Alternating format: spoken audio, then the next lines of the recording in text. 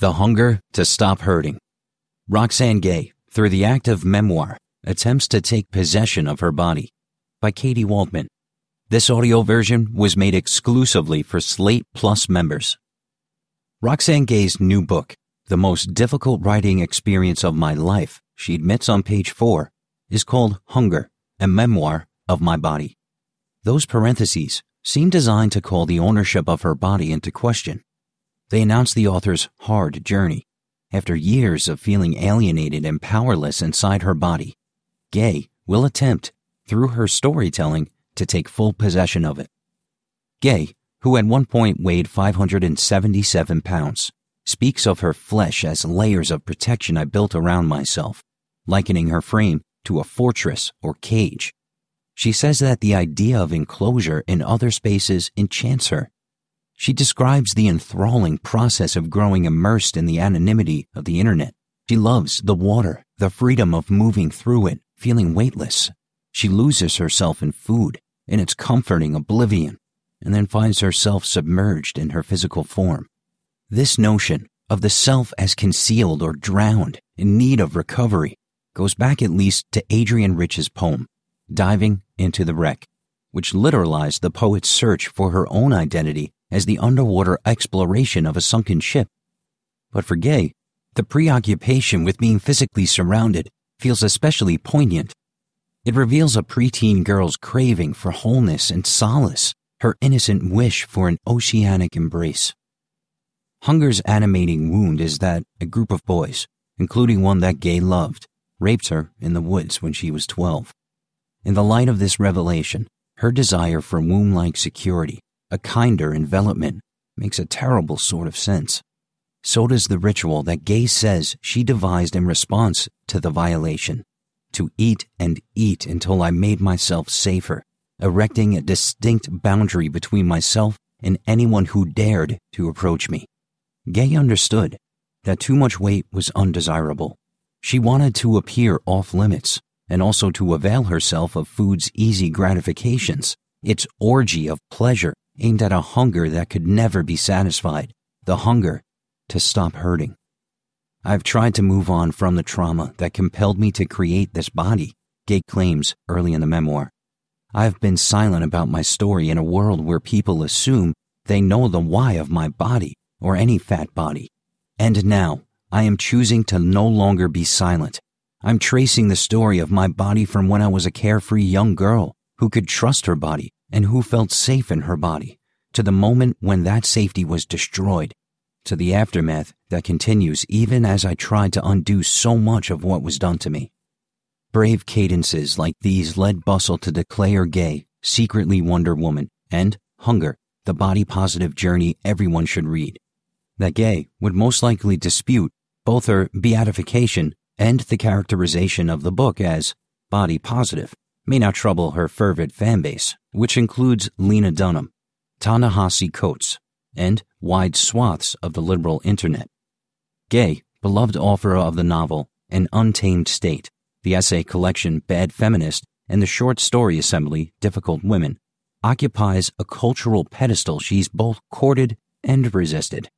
She possesses a history that demands telling.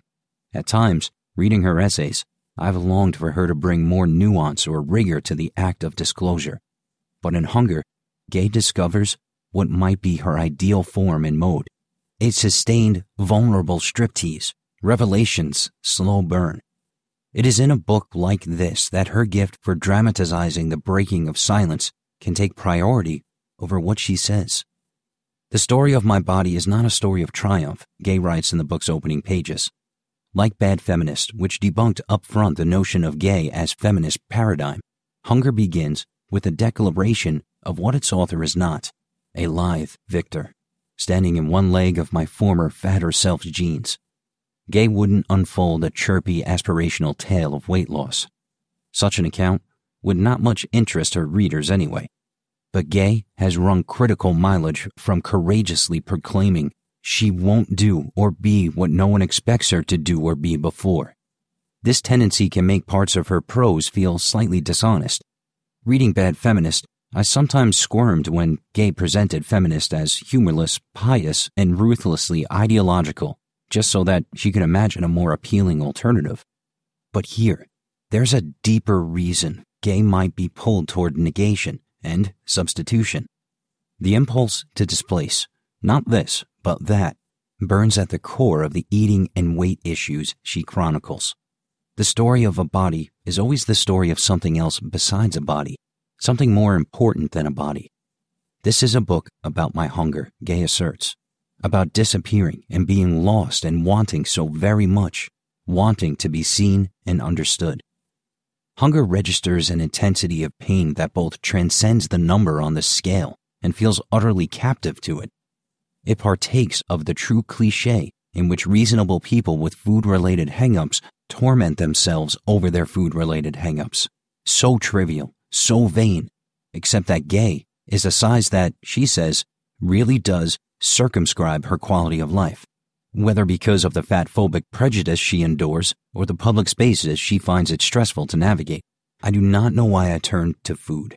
Or I do, she notes, introducing a paradoxical construction that echoes throughout the book. I do not have an answer to that question, or I do. I wish I knew why, or I do know why. This is a familiar doublethink. The problem is the body, and it is not the body. The problem is the man sneering on the airplane and the tiny restaurant chair that leaves your thighs black and blue. The problem is also the elusive nature of metaphor, the trauma of becoming a self that the body represents. We all have bags into which we throw our dreams, fears, achievements, and losses. For some people, those bags take physical shape.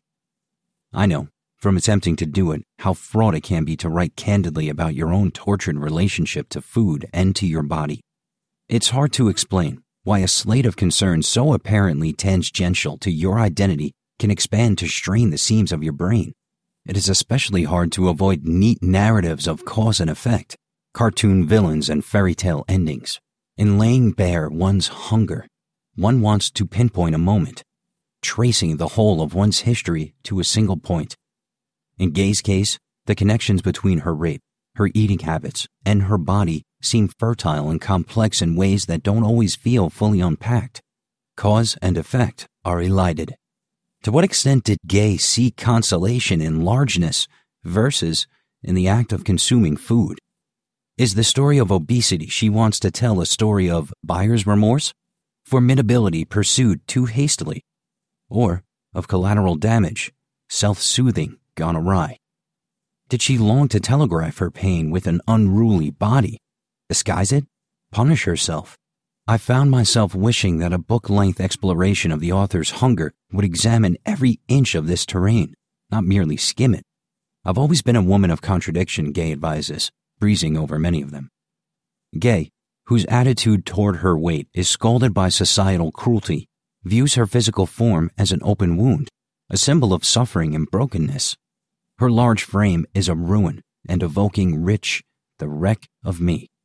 She takes satisfying shots at Western beauty standards, yet rather than challenge the entire fat-phobic notion of her body as a crime scene, she wants to shift the blame from herself to the boys who raped her. Someone deserves to pay for the infraction she represents. Over 300 pages of recounting how she eats until I am sick, driven by compulsion and self-loathing. Gay never uses the words eating disorder. She narrates her flirtation with bulimia but concludes that she lacks the discipline of the two skinny girls who starve themselves and exercise too much and are gray and gaunt and disappearing in plain sight. Yet, binge eating is a real illness and is often the flip side of anorexia. Gay recalls fasting for most of the day before overindulging at dinner time. Empathetic representations of this disorder in nonfiction are scant. Unfortunately, instead of bringing her compassionate observation to bear on a syndrome that too often goes unacknowledged, Gay presents reams of what feels like her attempts at self-justification. She rationalizes binges as a logical or at least legible response to being raped, a 12-year-old's naive solution to the riddle of male aggression. Build a wall of flesh. I don't want to undersell the parts of the book that plainly and forcefully document the hideous frustrations of moving through the world while fat. Those passages are damning, acerbic, and raw. Memoir often prove the salvation of people who feel ill at ease in their bodies. Gay exists in a first-person tradition that stretches from Maria Hornbacher to Daphne Merkin to Kat Marnell. It is worth noting the paucity of first-person body image narratives penned by women of color. Toward the end of Hunger, she concedes that she is not abominable. I have found my voice, she says.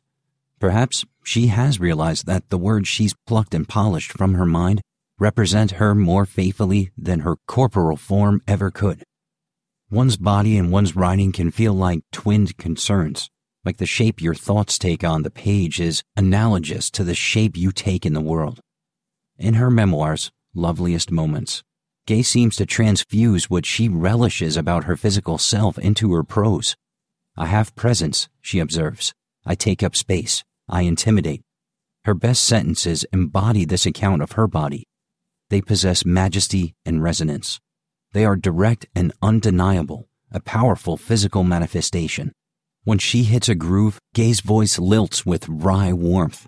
Her declarative style swings from grand and loose when she's being serious to mischievously prim and formal when she's not. There are multi-clause, repetitious lines that uncoil with what I can only describe as the balletic grace of a woman in full possession of her whole body. This is a trope of literature about eating disorders, the attention to the physical presence of words on paper. Or, if not a trope, it is a wistful superstition, as if honing one's writing to the sharpest point of beauty, cleverness, or truth might compensate for the perceived deficits of that other, eternally lacking vehicle of self.